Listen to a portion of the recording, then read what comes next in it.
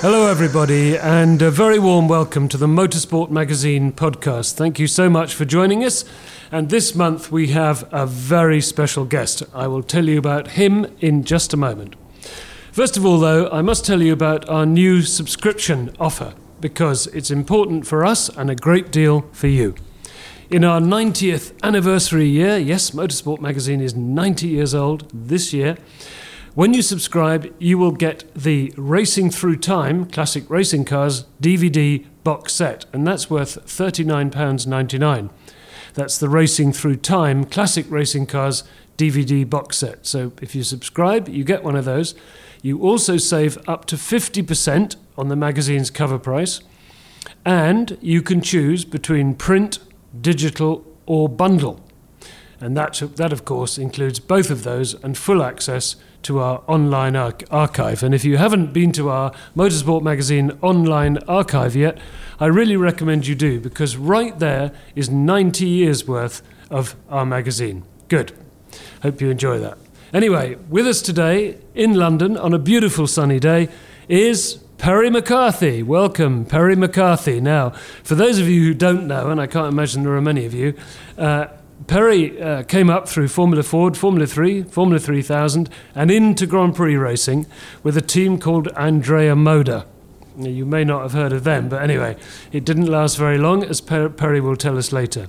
Also, of course, Perry was Stig on the Top Gear show.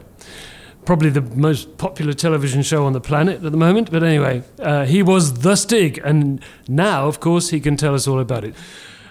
So Perry, let's start with the early career. You didn't start in karting.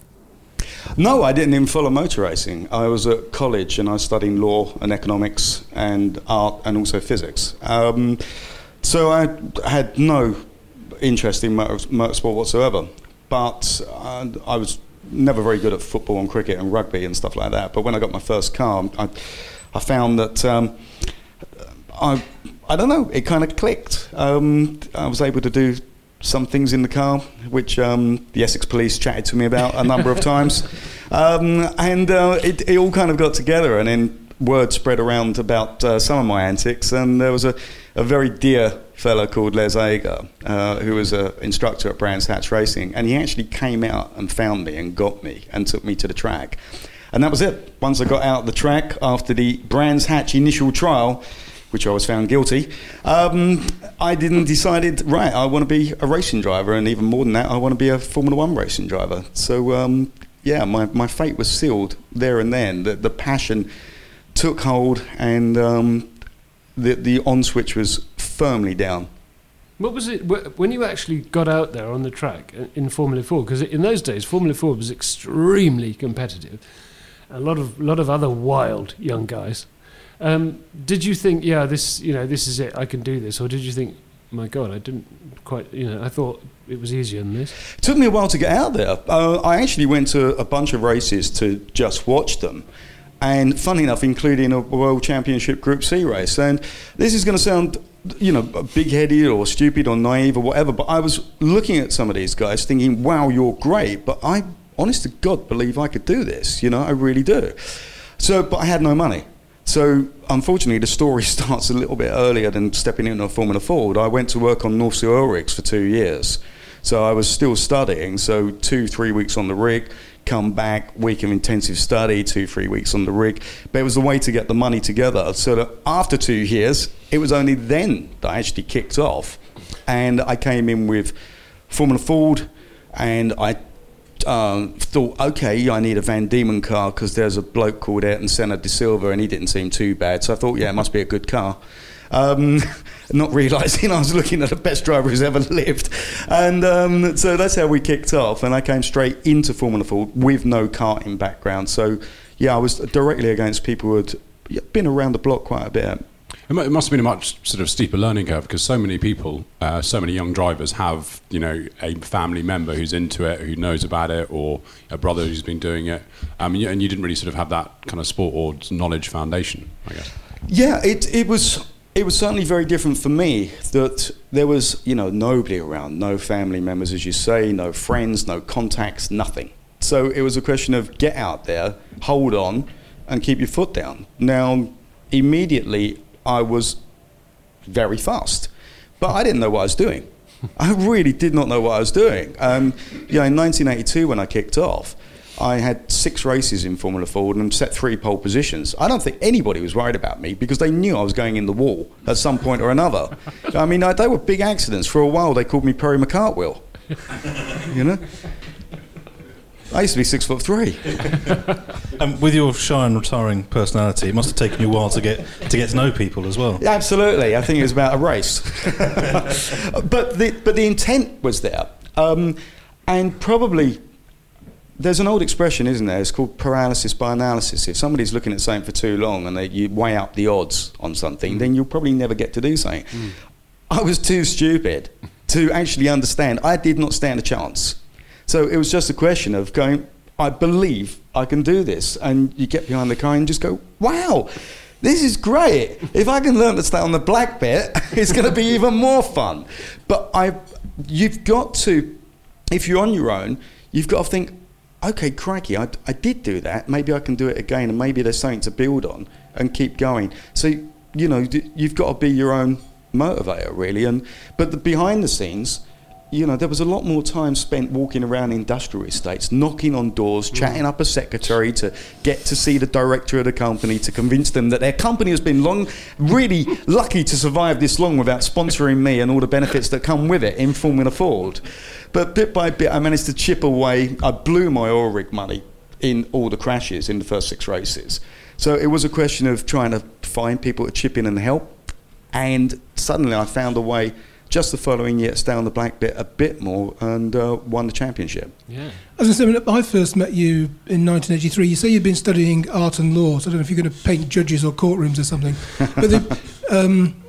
But you turned up in the Motoring News office with a huge box of Lee Cooper anoraks, jeans, jackets, all sorts of stuff, which you'd got. I mean, that was early '83. You'd got a sponsorship deal then, which was you were already unlike any other driver.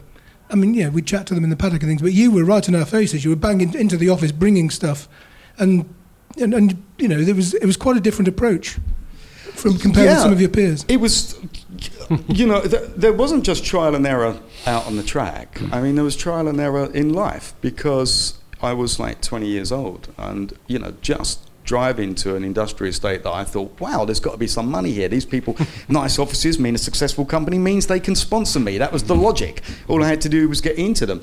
But I also recognised from a very early age that anybody who's going to sponsor you, really, they've got to have something back from it. So some kind of promotion or some kind of mention or some kind of photographs or radio. And so I just thought, right, well, I need some coverage, and so do anybody who's backing me. And I need to show that by being associated with my activities and adventures, that there was the chance of a promotion instead of just the promise of it. So I could take in that history. And when I come over to you guys, I'd locked to dealing with Lee Cooper, and they were kind enough to give me a lot of clothing, which I could use as promotional gift, which advertised Lee Cooper, which gave me a reason to speak to a lot of people who had a lot of experience in the industry. And I think, bit by bit, people recognised that I was on my own, but trying to do the best I could. Full up with mistakes, I might add. I mean, crikey, I look back at some of the stunts I pulled now, and I have a crack up laughing. I'm on the verge of tears thinking, what an idiot, But you just keep punching. Well, the thing was that you say it was a bit chaotic and you made lots of mistakes, but actually, you won the championship. You went up into Formula 3. You went to 3000. You went to Formula 1. I mean, we'll come to all that later. But so the driving part was going really well. How did you make the step into Formula 3, which was a lot more money and a lot more professional, and you can't go around smashing them up all the time? Unfortunately, we missed out a fairly significant event, which was coming into 1984, having to stay in Formula Ford because of sponsorship. Yeah, of course, I was absolutely driven. I mean, my teeth were around a bit of wood. I was absolutely driven to get into Formula 3. I did not want to stay in Formula Ford. There was no interest for me. Next step, take these guys on. I'm going to Formula 1. That's all there was to it in my life. Every single thing was about finding the money, any opportunity, get the drive and go forward. But I stalled out in Formula Ford. So we went into the 84 championship, and unfortunately I had a pretty big accident at the Alton Park round, and the car took off and barrel rolled, and it was a good smash. That crash at Alton Park was so big they actually stopped the race at Silverstone. That's but that put me out for a year, you know. I was actually in those days, you used to have reasonably long lunch breaks, and I'd nip down to the road to the Red Lion in Little Budworth, and I was just walking back, and we heard the engine start, and then they sort of, within 2 minutes, they stopped again. It was because you'd brought the red flags out. So thank you, because it meant I didn't miss the start of the race, or I didn't miss much of the race. Actually, from memory, I actually landed in the car park of the Red Lion. You went far off. Yeah. They were kind of come out with a pint of lager and a couple of ciggies. Do you want to mention that it was Marussia F1 boss John Booth that tipped you into that role? Yeah, I think I will actually. Johnny, you broke my back. You never said thank you for it, you know. Okay, well, I mean, but you typical McCarthy. Okay, you get over that. You get back in the car, and can we move it forward a bit to Formula 3, because there's a lot to talk about today, and of course, we've had a terrific number of questions from our readers. Oh, okay. Well, sure. I mean, the limiting factor with an awful lot of drivers, as we terribly well know, is finance. You know, that NASA have got a great expression. No bucks, no Buck Rogers. And I kind of changed that over to no Sterling Moss, because you've got to have the sponsorship. Formula 3, even back then, was phenomenally expensive. However, I had found a company that had shown an interest, given me a little bit of money in Formula Ford. Lovely, lovely people who then made the incredible jump to sponsor me big time for Formula 3. So that was absolutely amazing. You know, I was with Julian Bailey most of the weekend before we got the deal, and Julian said if I get the deal, he's going to eat his crash helmet. So I phoned him on Monday. I said, do you want jam or mustard with that? You know? So that was the start. So I was able to join Madrick Motorsport. We had a good car in the Reynard. We had the Volkswagen engines, and very soon things worked terribly well for me. I was on front row, I think, second or third race, front row, fourth race. Then, unfortunately, a really bad leg injury from not crashing, nerve damage. I lost all use of my right foot, and that put me out for an awful lot of the season. When I came back, it wasn't working properly, and then managed to get at the front again toward the end of the year. So it was disruptive, but I'd made a point and hopefully garnered a good amount of interest, and people were generally helping. And by then, I was actually already on the radar for Formula One, not least of which because I wouldn't stop phoning them up. They said, you're good, aren't you? Yes, you've told us this for the past 5 months. Was there ever a moment, Perry, where you thought, you know what, I'm going to quit this, I'm going to get a proper job, I can't go on like this, or not? Did you ever occur to you or not? There were some really bad moments, but, you know, they're character forming. But what I did always think back to was when I was, and this is not moaning, it's just statement of fact, is that when I was working 12 to 16 hours a day, every day of the week, on an oil rig in the North Sea, that was tough. And there's a lot of people still out there doing that kind of job. So that was all a means to an end. Sure. And whatever I was fighting against was my choice. Nobody was holding a gun to my head. Sure. It was tough. There was no question about it. And I was saying earlier on that sometimes when you do something good, you have to desperately hold on to that, whether it be in motorsport or anything in life.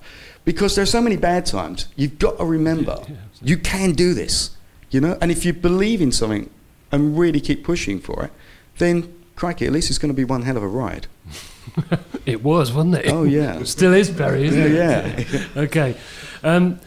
I think we ought to try and move it forward, because I want to bring in a lot of our readers, but, you know, you went to 3000, Formula 3000, another big... Formula 3000 is amazing. There's a lot of people out there who won't even remember it, you know? I mean, yeah, it was the but level it was great racing. Just below Formula 1. We used to race all over Europe. There was nobody there. It's incredible. In Formula 1, all the spectators know the drivers' names. In Formula 3000, we used to know the spectators' names.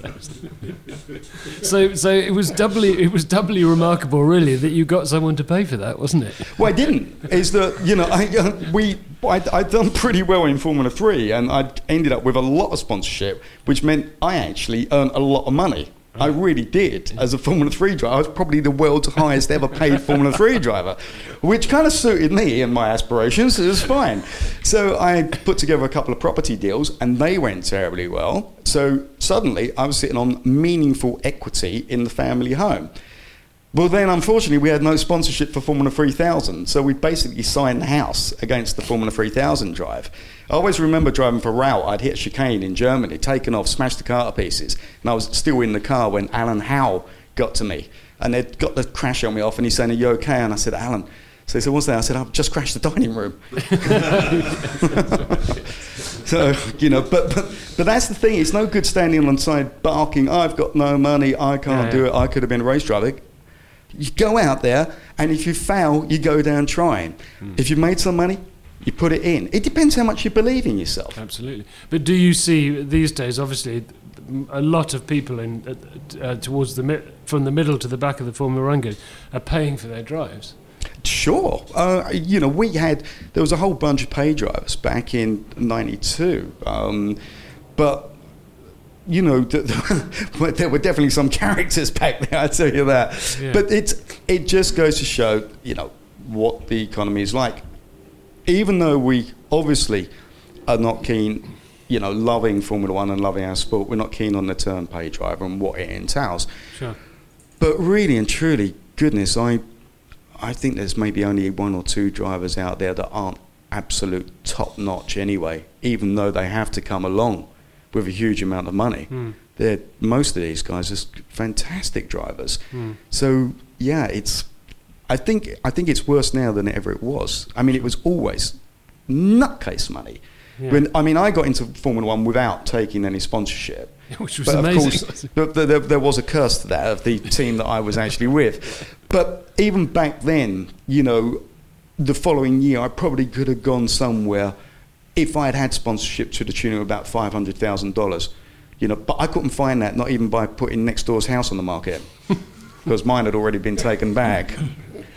I mean, just to add a little bit of context to Perry's Formula 3000 woes, before the race at Le Mans in 1989, he phoned me up, and he'd got the drive, because I think Roger Cameron at that stage had run out of driver change, so he had to run you, I think, something like that. But anyway, he couldn't afford to get down to Le Mans, so he phoned me up and said, "Can I have a lift?" My car we already had 4 in it, so I got a bigger car from a press fleet that shall remain nameless but might be Renault's. And the Renault 25 automatic broke its gearbox on the way down, got stuck in limp home mode. So I speak French, which Perry doesn't. I phoned the organisers at Le Mans, said, "Look, Perry's going to miss signing on. Can he sign on late?" Yes, got dispensation. We found a hire car somewhere. We eventually got to Le Mans. I think it was about 11 o'clock at night, getting on for midnight. Dropped him off at his hotel. We went to our digs. Next morning, we get to the circuit. Practice is just starting. And Perry's standing in the paddock in his overalls, and his car is 10 foot off the ground because the tail lift on the transporter is jammed. And, all the other cars are going out, and his is still sitting, and the French are looking for a crane to get it off. So, he got going eventually. Yeah, well, actually, there was I'll continue with that if we've got time, Rob. There was a further adventure in that. I don't know if you recall, but there was a one-off race that I was offered by Mike Collier at Brands Hatch in Formula 3000. That's right. Yeah. So I've gone out there. Now, remember, I'd only got this because Gregor Wojtek was in the hospital after taking Johnny out, Johnny Herbert, where Johnny had those terrible injuries. So, inadvertently, it allowed an opportunity for me to jump in. Mike wanted somebody who was just going to bite through the steering wheel and try and get his car up there. So I did. Well, Marco Greco was out there, the Brazilian driver, and Marco has done something really daft. Well, he tried it twice, and sorry to say this, but I'm not very good at that kind of thing. So I put him in the wall. So afterward, he wasn't real happy about this one. And when we got to Le Mans, he came up to me and he said, "Today I kill you." I went, "Great, pick a corner and we'll both go in together." So when we got there, as you know, the car was now, I'm thinking, okay, well, I've got no practice. I'm in Roger's car. I've got to do something here. We need every lap possible. As you say, the car was stranded on the drop-down deck of the transport while first practice is going. So I'm thinking, wow, this is looking good. We still couldn't get it down. Finally got the crane down. And if you remember, we got out there with a warm-up lap one time lap and checkered flag in final qualifying. So I did, literally that was it. I went around to say which way the corners go. Okay, foot down, bite through your tongue, pray to God, and I brought it in 26th on the grid and last. But I'd qualified because there were about 36 of us out there at that time. Yeah. So I'd done that one lap Banzai thing, and I'm thinking, oh God. The following morning we went out for warm up. I do remember this actually, and I got my head together and was third fastest, and thought, okay, right, I can come through the field. Did a really big first lap. Was up to about 15th inside half the lap. Who do I find? Marco, you know? So suddenly he started weaving everything else. And I thought, you don't learn something, do you? And I've come down the inside, smashed him straight into the wall again. Well, the next lap I've come round, and all his cars in bits up against the wall, and he was a big bloke, wasn't he? He was a very big bloke. He was a big bloke. Yeah. And he's standing on the corner as I'm coming past him. I'm using him as a clipping point, waving his fist at me. Gonna kill you! So I give him a little wave. Anyway, after the race, parked it up, got out of park firmly fast, got the crash helmet off because it's easy to snap your neck, isn't it? Like, you know, just twist it, and suddenly the sky's gone dark, and I've looked up, and it's Marco standing there. Well, I've looked across, and it was Mike Collier, who was one of the only people who was actually bigger than Marco, and Mike Collier had run me in that race at Brands. So I've looked across at Mike, and he's just shrugged his shoulders and grinned because this had been about the third car of his I'd smashed the pieces that year. And I thought, I'm going to die. And he said, I kill you next time. And that's one of the only times when I've ever been pleased to run out of budget. Oh, good story, Perry. I like it. Good story. Okay, I don't want to have to rush this, but let's move on. How exactly did it come about that you joined the Andrea Moda Grand Prix racing team? They were desperate.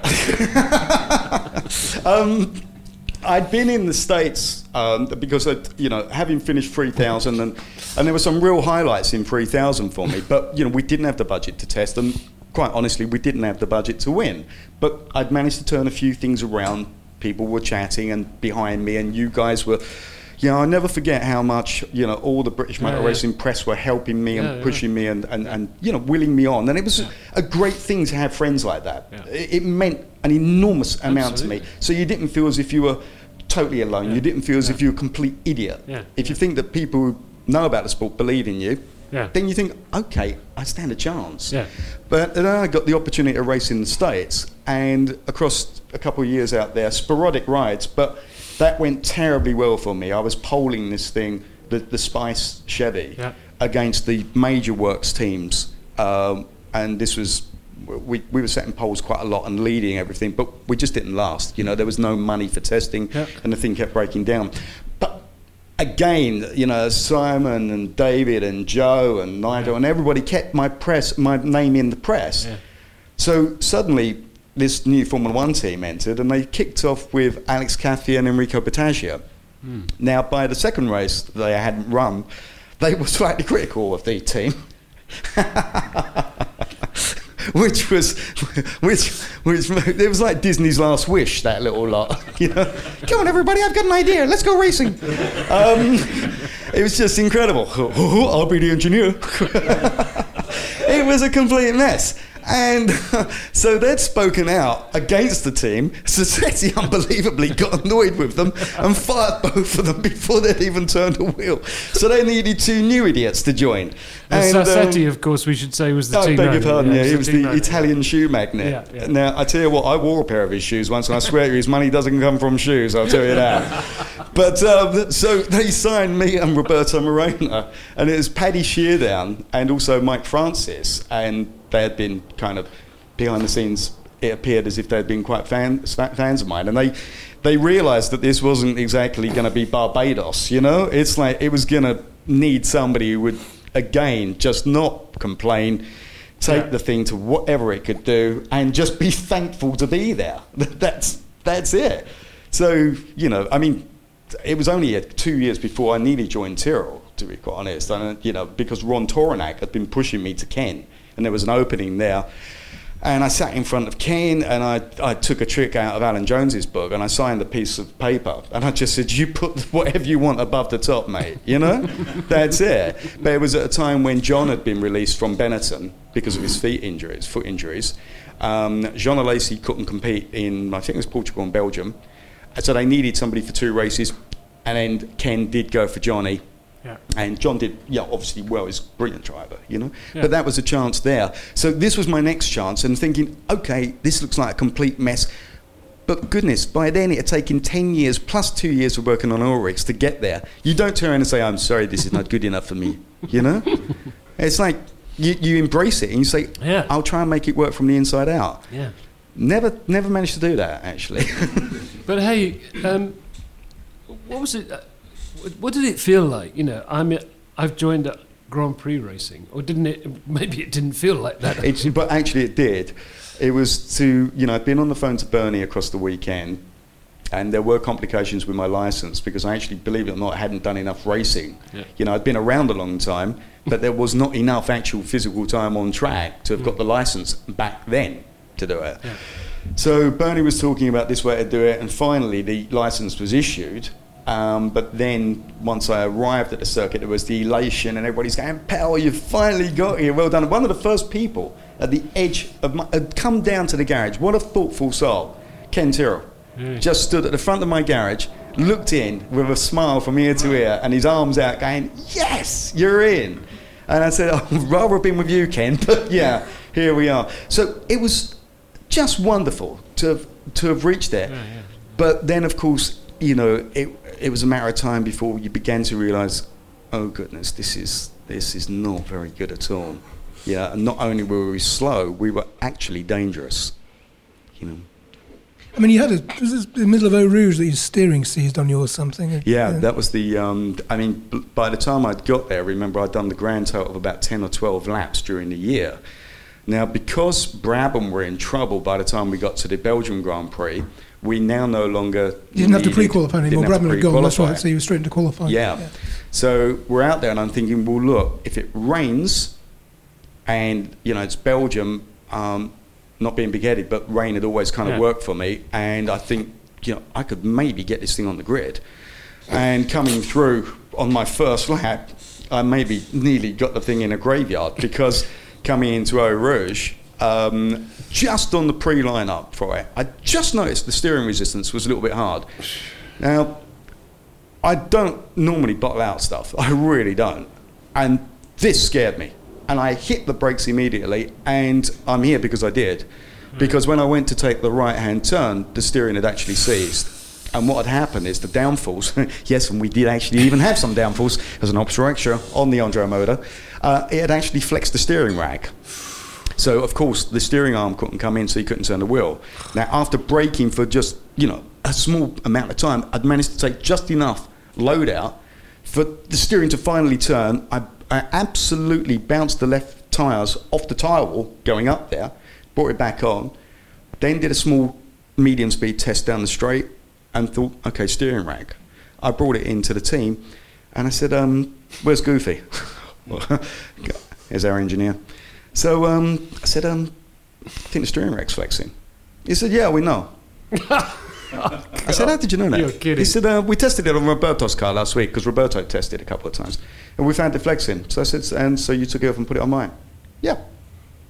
So I don't think they kind of worked it out. That wasn't really a brilliant move. I know Sassetti didn't like me, but I mean, So that was it. Not good. No. So that was it. It crashed right there and then. Yeah. Oh, pardon me. The dream. Now, Yeah. I mean, Williams had a slight interest in me because Dave Tremaine had been, beating their head in. From Motoring News to take me, and a few other people had been as well. But I had a test, and it was totally loaded. Not from Frank, but the test team manager didn't want me. He wanted Dave Coulthard, and I thought, why choose that bloke? 10 years younger, bloody quick, good looking, and talented. I just couldn't understand it personally. And they obviously, as they saw, they wasted their time. What did he go on to achieve? I tell you, all right, Dave. What's interesting about talking to guys like you? Actually, there aren't any guys like you, are there? No. But anyway, but of your generation, is that, you know, one of the reasons that we, the press, were so behind you was because you were a lot of fun. You were a good guy. We could see, you know, and these, you know, there were characters. You mentioned this 10 minutes ago, that racing was full of amazing characters, wasn't it? And they used to say things. Nowadays, nobody says anything. Nobody's. Well, they do actually. No, but I love listening to Kimi. Kimi, you're young, you're good looking, just won the world championship for Ferrari. How do you feel? Yeah, we need to do some more with the car and the team and the engine. Yeah. And you've just got married?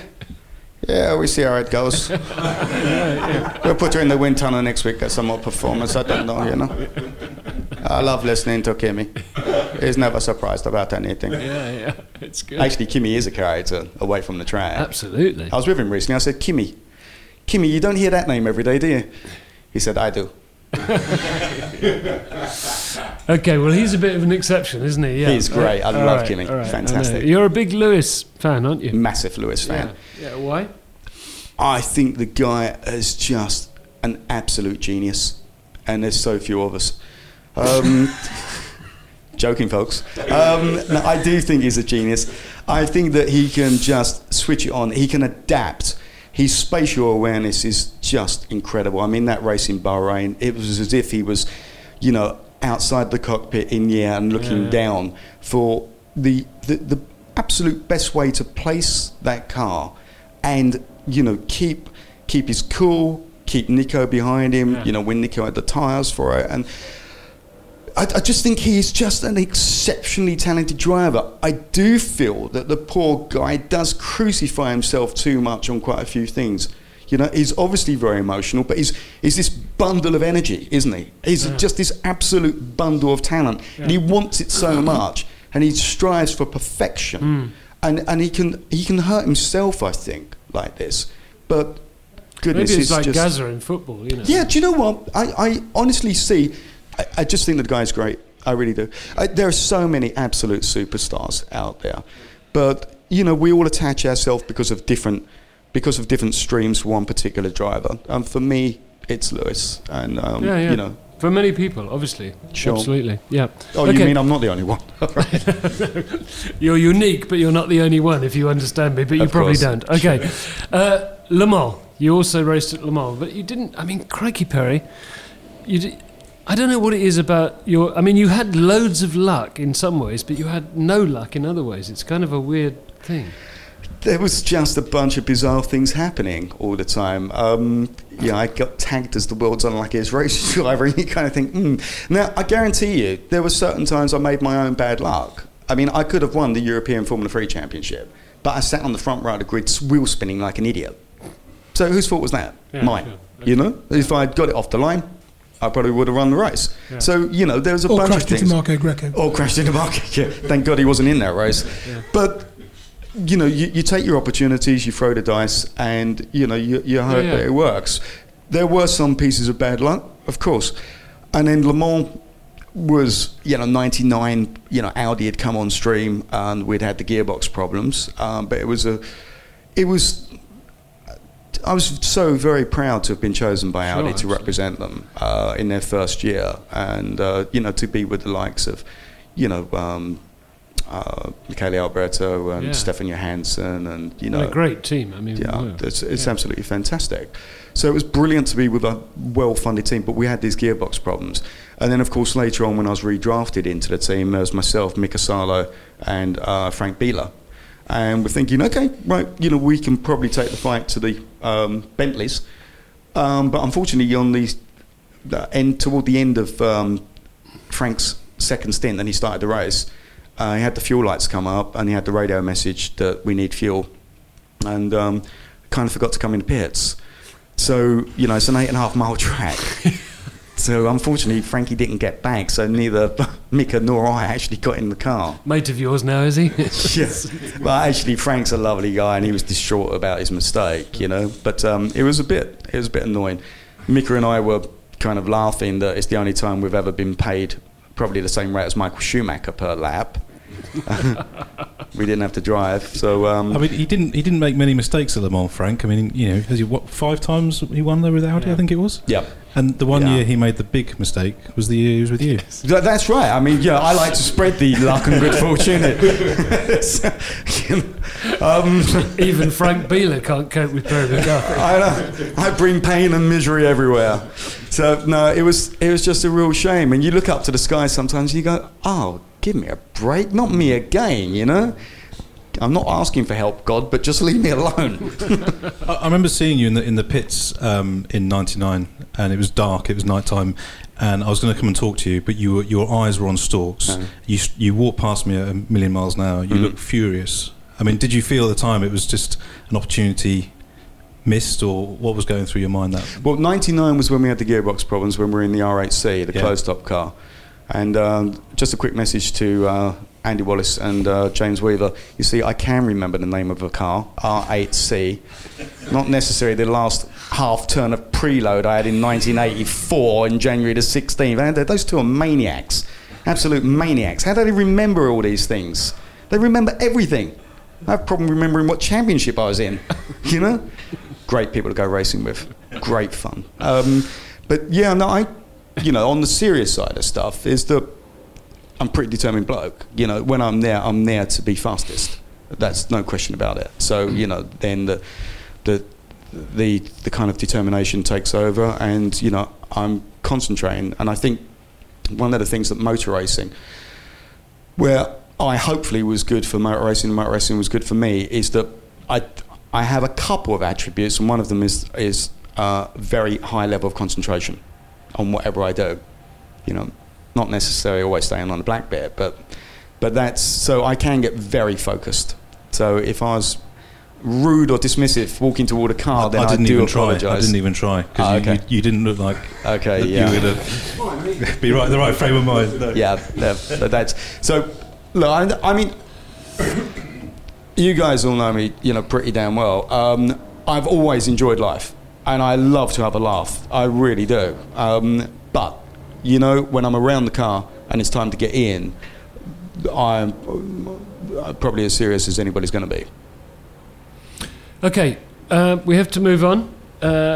You've done so much, and this might possibly be your most famous moment, actually. Stig on Top Gear. I mean, crikey, Perry, I would have thought you were the perfect Stig. And clearly you were. How did this come about? Yeah, it's funny actually. Richard Hammond was always proud about the fact that they took the mouthiest driver in motor racing and found a way to shut him up. I said, don't worry about that, sunshine. We found the smallest TV presenter we could get, put you in a jet car, and made you even shorter. I'd all the adventures of coming through the sponsorship hunting, the holding on, and then the half chances and trying to turn them into something in motor racing, and all the. I've had massive wins in motor racing, Rob. Yeah. Massive wins. All the friendships, the great times, no matter what tragedies there have been, or the sadness or disappointments, there are always lots of wonderful things to look back on. So they're all encapsulated in my book, Flat Out, Flat Broke, normally $9.99, published by Haynes, available in a good bookshop near you. Highly recommended. It's going really well. We sold another copy just last month. But I put all this stuff in this book, and I was fortunate that Haynes knew I'd written it, and they said, can we have a look? So they said, look, we want to publish this. And I said, fantastic. So we had this lovely launch party up in the West End at Audi's premises, the big showrooms opposite the Ritz there. Loads of friends there, and Jeremy was there from Top Gear. Well, pardon me, Top Gear had been off air for a long time. And he said to me, look, Top Gear's been off air for a long time. We're bringing it back. We've got an idea. And we've got an idea for a character. You're going to be mean, you're going to be moody, you're going to be silent, you're going to be dressed in black visor, black overalls, and we're going to call you the Gimp. I said, no, you're not. Yeah. So anyway, after a few chats, we got that one sorted out, and it became the Stig. And of course, Stiggy proved to be incredibly popular. Yeah. So that is something where I've been very fortunate in my career to have kind of, been part of that motoring history part of life from TV anyway, the Stiggy, because it's, Top Gear are over 200 countries now. Yeah, amazing. And Stiggy's pretty well known. So, yeah, loads of fun. It wasn't for me long term because, I was racing for Audi and testing and training, and I didn't really see where it was going to go for me because you did, of course, have to stay quiet. I stayed true to my word about that. Yeah, how did you do that? I know. It was really you tough. of all people, how did you Exactly. Well, he didn't, did he? Well, no, I actually did. But I think they fired somebody in the production team. When they left, they sold the story that it was me to a newspaper. So then we tried to play that down. Then something else happened, which I won't go into, but I was pretty annoyed about it. And I just felt, I can't really because, you have to keep to your word, not to talk about it, not to use being the Stiggy. So I couldn't do anything. So it came time to part company. I mean, I really like Jeremy. He's great. I'm a massive fan of his. I really am. But, why stay there? It was like, my day rate I wasn't that happy about. So if you're not happy, walk. Don't moan. Sure. So I did. And then that's when they brought in White Stiggy. And then it was about 3 months after that, then there was the second edition of my book, and we had 2 or 3 pages in it about being the Stig. But I never said a thing about it while I was the Stig, and there's so many people on the internet that keep turning around saying I got fired because I released it as the Stig in my book. The book was written before the Stig was out there, So Mum, stop writing in about these things here, for God's sake. Yeah. Okay, let's take some questions from our readers and listeners, and let's start with Gareth Holt. Gareth wants to know, Perry, we hear a lot about the bad cars you've raced. What's the best car? What was the best car you ever raced? Raced or driven? He says driven, actually, yeah. Okay, driven. The Benetton F1. That was mega. Yeah. That was amazing. But even that came toward the end of my fabulous season in Formula One. And I was out with some people in London, and we'd had quite a few drinks, and I was chatting them up about a particular deal, and suddenly I got a call from my wife, Karen, and it was about 11 o'clock at night, saying, Perry, where are you? I said, I'm in London. It was the fumes. And she said, Gordon Message has been on the phone. I said, oh, okay. They need you in the Benetton and Silverstone tomorrow morning at 8 o'clock. So I said, tell Gordon I'll be there. So I got back, filled up with coffee, shot to Silverstone. And I was thinking, oh my God, talk about lack of preparation. Now, I wasn't to know because Alex Zanardi had been ill, so they needed a replacement. So I jumped in the car, and it was like being strapped to the back of an Exocet because we were testing this active ride suspension stuff. And every other bump, I could feel Carlsberg coming back on me, But luckily enough, ended up pretty quick. It didn't kick off. But that was certainly the best car I'd ever driven. Fabulous. Must have been very exciting, actually, because with a proper Grand Prix team. Yeah. But I knew, all you could do is just try and impress the people you're working with. Sure. And Gordy and everybody were really happy, and I know Pat was. But that was it. Alex, obviously got better before, of course, poor Alex was so terribly injured in IndyCar. But so he resumed his role within Benetton, and the half open door closed again. So. We've answered Joe's question there, as well as Gareth's. So, Simon Hurd writes in. He wants to know about your encounter with Alan Sugar. This is Alan, obviously everybody knows who Alan Sugar is. This is look. I'm sorry, but this is when you don't. I was touching on it earlier. When you don't know any better, when you don't know what you're doing, when you've got nobody advising you, nobody looking after you. Like if you're determined enough, you make up your own stunts. I mean, I'll quote Julian Bailey again. He always believes that I've got 2 remarkable abilities: an ability for getting into major trouble and an ability for getting back out of it. That's it, as far as he's concerned. Well, I just dreamt up this stunt. Alan Sugar, he was local to me with Amstrad. They're a massively successful company, but how could I get to see him? And I knew there was a big computer show on. Right, if I could get there on opening day. How can I get there on opening day? You need a press pass. Talked to my pals at the Essex Chronicle. I was now their accredited IT journalist, got the press pass, went down there, got in, could see Alan Sugar. He's from these people to those people to those people. And I stalked him. I was like, Stuart Granger in a big game movie. I was just waiting for the prey to break loose, and I'd pounce on him. And then suddenly he did break loose. He was on his own. So I went bowling up to him, and with classic bad timing and exactly the wrong approach. I said, "Oh, excuse me, Mr. Sugar, have you got a moment?" He said, "No, I haven't, I'm very busy." And that was it, 2 days of planning, straight down the window, straight down the drain, you know? So, you know, I should have hit him with a blow dart first next time and then interrogate him. But these are the things, you dream up these stunts to try and get into people. I'm sorry to extend this, but my own... I know it's rude to have a personal favourite, but I phoned up this company a few months earlier and they didn't want to know. It was Atari. And they were real big in the 80s computer game. Yeah. And I thought, I need some star quality to this one. So I phoned up again, got through to the managing director's office. She said, "Who's calling?" So I said, "Hello, it's James Hunt." She said, "Oh, the James Hunt?" "Yes." She says, "What's it regarding?" I said, "It's about a young driver. It's a prodigy of mine, Prem McCarthy. He's very good. I need to get in to speak to Graham, to speak to him about sponsorship." She said, "Oh, James Hunt, yeah, I'm sure he'll see you." Everything else. Anyway, the meeting was arranged. So I've rocked up, knocked on the door, come in, gone up to the managing director's office. The secretary's sitting there, and I then explained, of course, that James wasn't feeling well. And he got to make the meeting. So she's like heartbroken and disappointed because I'm there because of James.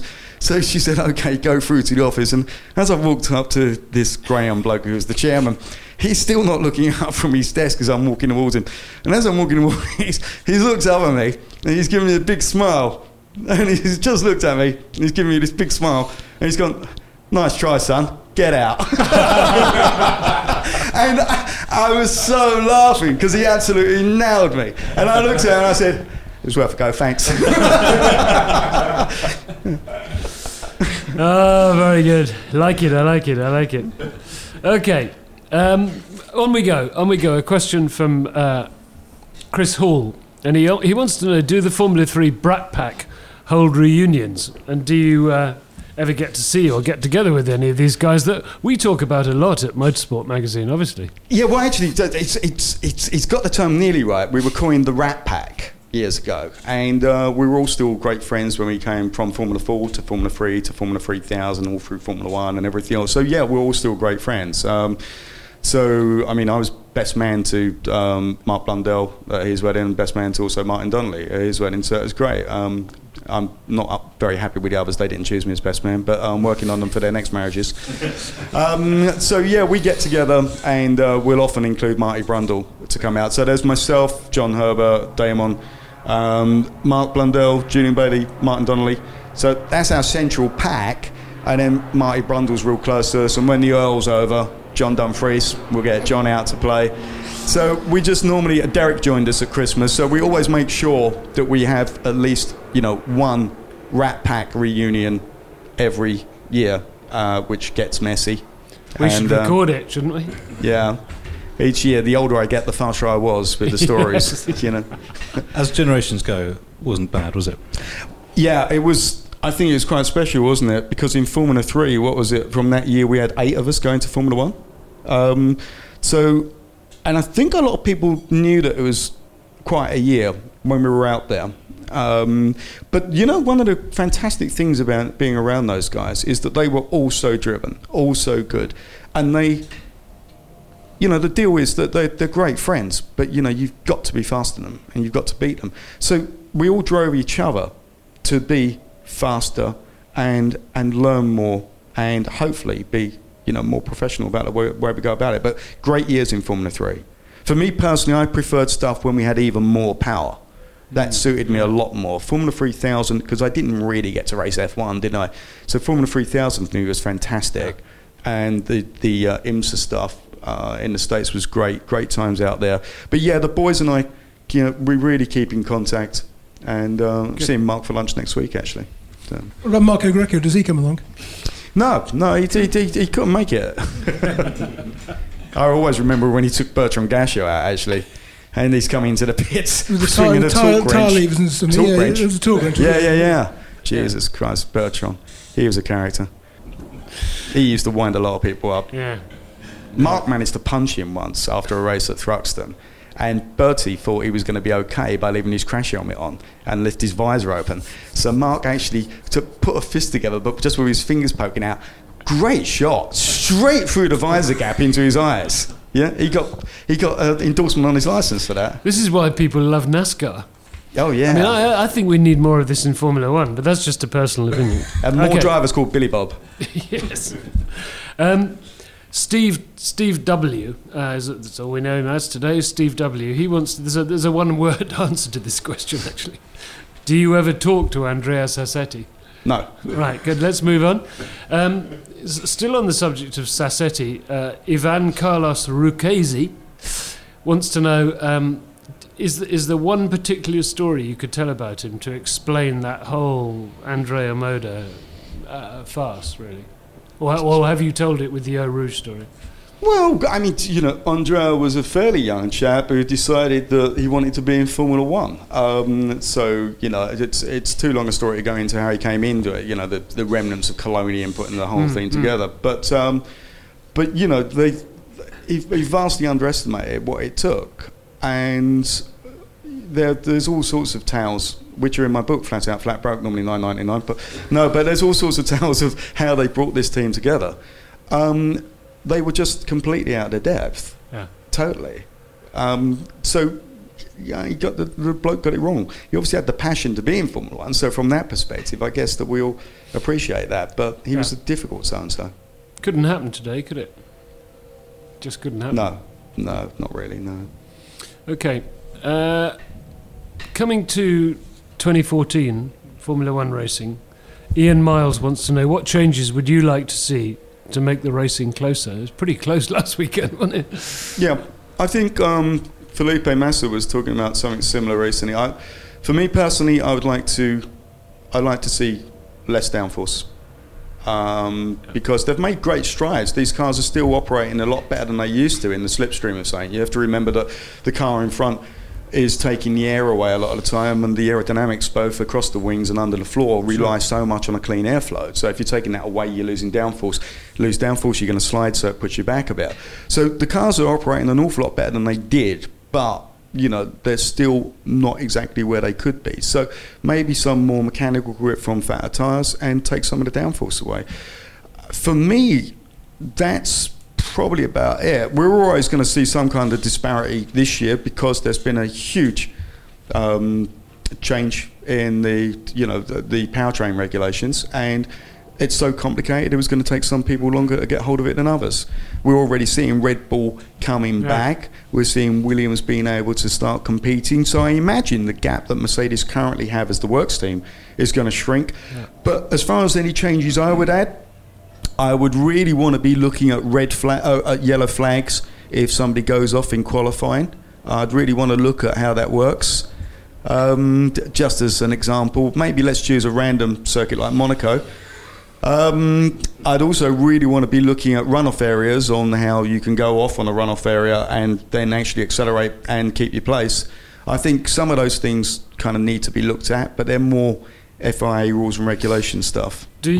Sorry, go on. Would you, if you were sort of at the right age now to be coming to Formula One, would you be excited about all the sort of hybrid technology and things? Yeah, I think so. I mean, I know a lot's been said about this, but the noise of the engines is, it's not that great. Maybe we will get used to it. If if something's around long enough, you end up getting used to it. But it's not that sheer violence, is it? Because part of being at a Grand Prix is the sheer violence of the noise of these cars, which you don't hear anywhere else. So that's sadly missing. But they do have a huge amount of torque, though, don't they? I mean, when the power comes in, it's spectacular. Yeah, they do. But I mean, again, once if you were to somehow limit downforce, that's going to make the throttle control on power application a lot more difficult for the drivers. If you're keeping with this torque, unless you keep changing throttle maps all the time. But it's but Grand Prix for me, I am hugely excited every time there's a Grand Prix on. I'm literally sitting on the edge of the sofa when I'm watching this and absolutely living it, because I enjoy Grand Prix racing so much. But my goodness, if I got in a car now and spent 3 days in Jensen's McLaren around a circuit I know, give me all the tyres, give me the low fuel, give me 3 days to go out there, and I'd get to my best lap, assuming my body held together, which it wouldn't, okay? I guarantee you something like Jensen to turn up and their first flying lap annihilate me. So anybody out there who thinks they can jump into a Grand Prix car, These guys think at the speed of light. They are programmed for speed, and they would just get in and take your arms and legs off. Absolutely, you know. So I don't think there's a lot of hope about me being around the Grand Prix circuits too much. There was quite a good comment on the website the other day, and there was quite a few people complaining about modern F1 and things. And this guy came on and said, I hope Formula 1 stays as rubbish as it is now. It's really exciting. Yes, I know. I rather agree with that, actually. Can we put this one to you from Jonathan Abbott? I like this one, and it goes on a bit, but bear with me. He says he was at a Formula 3 race at Thruxton, who wasn't, in the 1980s, in the ground effect era, when the entire race was usually a long and boring procession devoid of overtaking.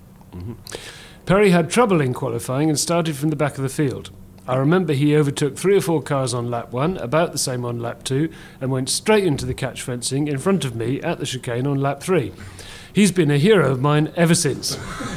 It's because his father owns the catch fencing company, yeah. Thank you, Jonathan. Anyway, he also says, if I had a question, it would be, in hindsight. How many questions with Perry McCarthy begin with "in hindsight"? Could he have played his cards differently and secured a decent F1 drive, or did the dice simply never fall his way? Well, I think you've kind of covered that. It's sweet that he enjoyed the crash at Thruxton. I like that. Who knows? You know, crikey, I don't know. It's you deal with either the hand you're given, or you try and make a new stack, but that's all you've got, that one chance. As I said before, an awful lot of bad luck, but don't worry, I managed to make an awful lot of my own bad luck as well. So, you know, but it's the fire that the thing for me, you know, all laughing and joking to one side, is I love this sport. I loved being a racing driver. I loved trying to extract the maximum amount of speed, and I loved competition. I loved going against the other boys. So it was absolute passion that drove me through anything that I had to come across to do it. So you've got that burning fire. So if there's a problem in quali and you're starting at the back of the grid, well, I'm not going to be staying there. You know? So it's here and now. So that I look back and think, yeah, sure, there was a bunch of areas where, crikey, Perry, if you'd just not taken that car at that corner. But if I'd had that attitude, I wouldn't have been taking the amount of cars that I had done all the time in other races. But it's a balancing act. I bet you if you pitch that question to anybody about whatever they do in life, if you look back and say, would you have changed it? You know, I guess everybody would have a tweak here and there. Absolutely. We could all, So you mentioned earlier about, you know, how easy it is to fall off the ladder, and you almost fell off it several times before you finally did. I mean, who are some of the guys? You were up against a very, very strong field in Formula Ford in '85. Some really good guys there. Paolo Carcaschi was one. Very, very good. He never got the breaks. Yeah. John Robinson, who you raced against in Junior Formula Ford, he was bloody good. John Robinson was one of the best naturally talented drivers I ever came across. I was going to, because he did a bit of 2 litre, I think, afterwards, but just more or less disappeared. Yeah, he just, John wasn't exactly mega at going out there and knocking on doors and trying to find the sponsorship, but we're still great friends even today. I had a lot of respect for John. I think that's him in a gunship helicopter outside now, in case I say something wrong. Is that not Marco Greco? No, I had a lot of respect for John. But you're absolutely right. I mean, you've been around every bit as much as I have, Simon, and you've seen that there's been some super drivers. Somebody I really thought the world of, who I would like to mention, was a driver called Pete Rogers. Pete was a fabulously talented driver, and it was Damon who actually phoned me early on a Monday morning at home to tell me that Pete had been killed in an accident at Donington. And that was a really sad loss, not just as a friend, but also a guy who really had a great attitude and bags of talent. So, yeah, there's a whole bunch of people. And then you see, crikey, even inside Formula One, look at how many really good drivers there were in Formula 3000 that ended up in pretty bad seats at the back of an F1 grid. Not as bad as an Andrea Moda, perhaps. No, sure, but it is all relative. Obviously, we were in that situation and we were a complete nightmare. But there were a lot of other boys who were, just great drivers who were insane where they couldn't afford to test. The thing would break down. Their thing was dangerous, even though they might be scraping it onto the grid. So they couldn't show what they could do. And unless you reach the right place in Formula One, in the right year at the right time, there's nowhere to get into that next gap. I mean, look at Nico Hülkenberg. Yeah. Now, okay, Nico's earning a good few bob in a really good team. What more has that bloke got to do? The guy has been driving his socks off. He is putting that car, and this is something I will say, this is me being profound now, but it's something I absolutely believe in with all my heart. And if there are any young drivers out there listening to this, don't keep making pony excuses. Don't keep turning around and saying, we weren't fast enough this week, and then tweeting about it and then Facebooking about it and everything else. If you're not there, don't write about it. Dig down, get on with it. It's no good being good in this game. You've got to be special to be noticed. Yeah. You've got to be doing something that people didn't expect. Yeah. And any other driver I hear says, I'm in F3, but this is my learning year. If I hear that one more time, I'd like to kill them. Yeah. You know? Yeah. My learning year, get out there and you hold on for dear life like it's your last race, because you're out to impress you guys, teams, anything possible. So, yeah, I'm on this is a rampage here, but I've earned my right to have this. Yeah. You know, I really have. Yes, because it's, you know, this is not, this is my learning. How stupid is that? How much money have they got behind them guaranteed to say this is my learning year? You know, you get one half-cocked chance. You get in that car and make it work. You know, look at Dean Stoneman. Yeah, you know, that's an amazing story, isn't it? After Dean's problems, and he comes back and gets in a car. He shouldn't have been able to do what he did. Yeah. I'm really glad. And he gets in, and everybody goes, bingo! Yeah. That guy's come back after terrible serious illness, probably not a lot of testing, and makes something happen. Yeah. That's fabulous. But going back to Nico Hülkenberg, is that he can't be waving any more look at me flags, can he? You know? When's he going to get the chance? I'm really glad you mentioned Dean Stoneman. It's a fantastic example, and the guy, I mean, he's already won a race this year already, hasn't he? Straight out. Well done. He won the first race. Won one at the end of last year as well. Yeah, so, I know, but I mean, he's good for you. Well done. It's good. Right, cool. Blimey, you've taken my breath away there. Let's have. If only you were better looking, Rob. I'm so sorry to disappoint you. Maybe we should have had a drink before the interview. Yeah, maybe we should. Okay, let's take one last question, and it's one I'd like to know the answer to. It comes from Alistair Warren, and he says, you know, you're the guy you love, Lewis Hamilton, had a whinge the other day about being the poor kid from Stevenage. He was stupid doing that. Sorry, Lewis, but that was dumb. Yeah. And plus the fact Stevenage isn't exactly Calcutta, is it? You know. Well, furthermore, Ayrton Senna came from a very privileged background. He was quite fast and hungry, wasn't he? Absolutely. Yeah. I just think, this is where, you know, as I've established, that there probably isn't a bigger Lewis Hamilton fan than me. But this is where I think Lewis can be really dumb. Yeah. Because I actually don't think he's equipped for this kind of emotional war of words. No. He'll open the door and then, you know, wish he hadn't. Yeah. Now, that's talking on his behalf. Well, he's not talking on his behalf. That's my own opinion. I think I don't think he should open this. David Purley and Niki Lauda were two men who were equipped for a war of words. And there aren't many guys like that. With Nicky, you'll have to remember, he speaks very much like this. Everything ends in a question, you know? So it's very difficult to get a word in edgeways. Sorry? Sounds like a Kimi impression. They spend a lot of time together. Okay. When are you going to write another book, Perry McCarthy? I don't know. I'm going to launch Flat Out as an ebook shortly. So, you know, it's anybody who hasn't read it, if they wish to, have the chance to download it there. I'm not really sure there's another book to be written, to be quite honest, Rob. I think that, you know, that they were the stories, and they were that was the story of coming through. I might make a great film. Well, funny you should say that, because I have been contacted about that. So we'll see. Who would play you? Well, I was play yourself, wouldn't you? Yeah, I was thinking maybe Woody Allen. No, it's obviously Tom Cruise. Well, Brad Pitt. I think he's the one that I most look like. Or Yul Brynner. Oh no, he's passed away now, isn't he?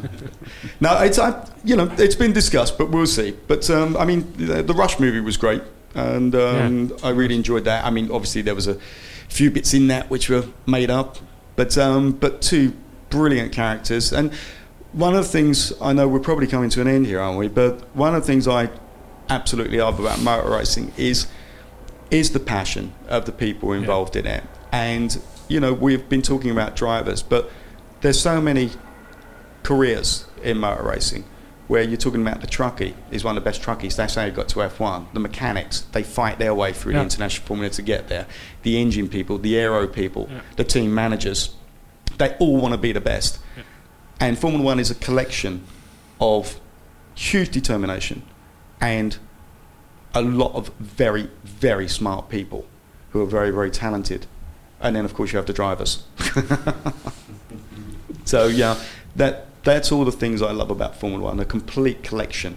It's a world in itself, and there's always something going on but it's a non-stop fight. And one of the really interesting things that most people don't actually realise is we've got all these drivers on the grid, 22. Yeah. Well, pretty much, you can pretty much bet that, okay, apart from this year, but pretty much normally, 18 are thinking, we're not going to win. Yeah. But still, every day of the week, they're training. Every day of the week, their team's working. Every day of the week, they will not give up for that one spark of hope. Yeah. So the underlying thing about all this is no matter how bright you are, no matter how logical one is, and no matter how much money is involved in this, the underlying thing one needs in this game is you have to be a completely stupid optimist. Yes. Because you have got to believe. Because if you don't believe you can do it, if you don't believe you're good enough, this game's hard enough without you not believing in yourself. Well, we're hearing a lot at this time of the year, and especially this week, about the psychology behind the English football team, who've been told finally to believe in themselves and get out there and believe in themselves. I mean, it's a big part of success, isn't it? I don't follow football, so it's... But it's any sport, you have to believe in. Yeah, absolutely, and obviously I hope they do well. But the motor racing is that there's a lot of people out there, and there's a lot of dreams and ambitions, but again, if you sat down and did the math on this, then you don't stand a chance of making it to Formula One. Yeah. I believe there are about 3 million competition licenses worldwide.